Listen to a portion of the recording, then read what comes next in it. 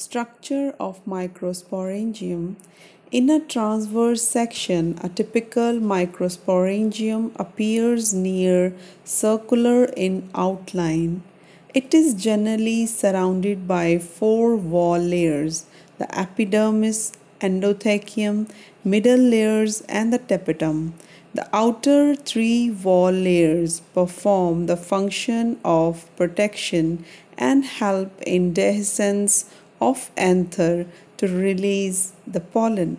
The innermost wall layer is the tapetum. It nourishes the developing pollen grains.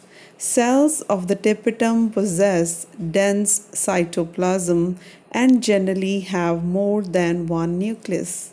When the anther is young, a group of compactly arranged homogeneous cells called the sporogenous tissue occupies the center of each microsporangium.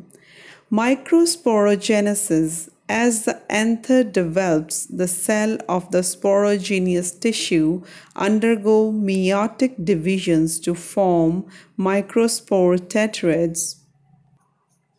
As each cell of the sporogenous tissue is capable of giving rise to a microspore tetrad, each one is a potential pollen or microspore mother cell. The process of formation of microspores from a pollen mother cell through meiosis is called microsporogenesis. The microspores, as they are formed, are arranged in a cluster of four cells, the microspore tetrad. As the anthers mature and dehydrate, the microspores dissociate from each other and develop into pollen grains.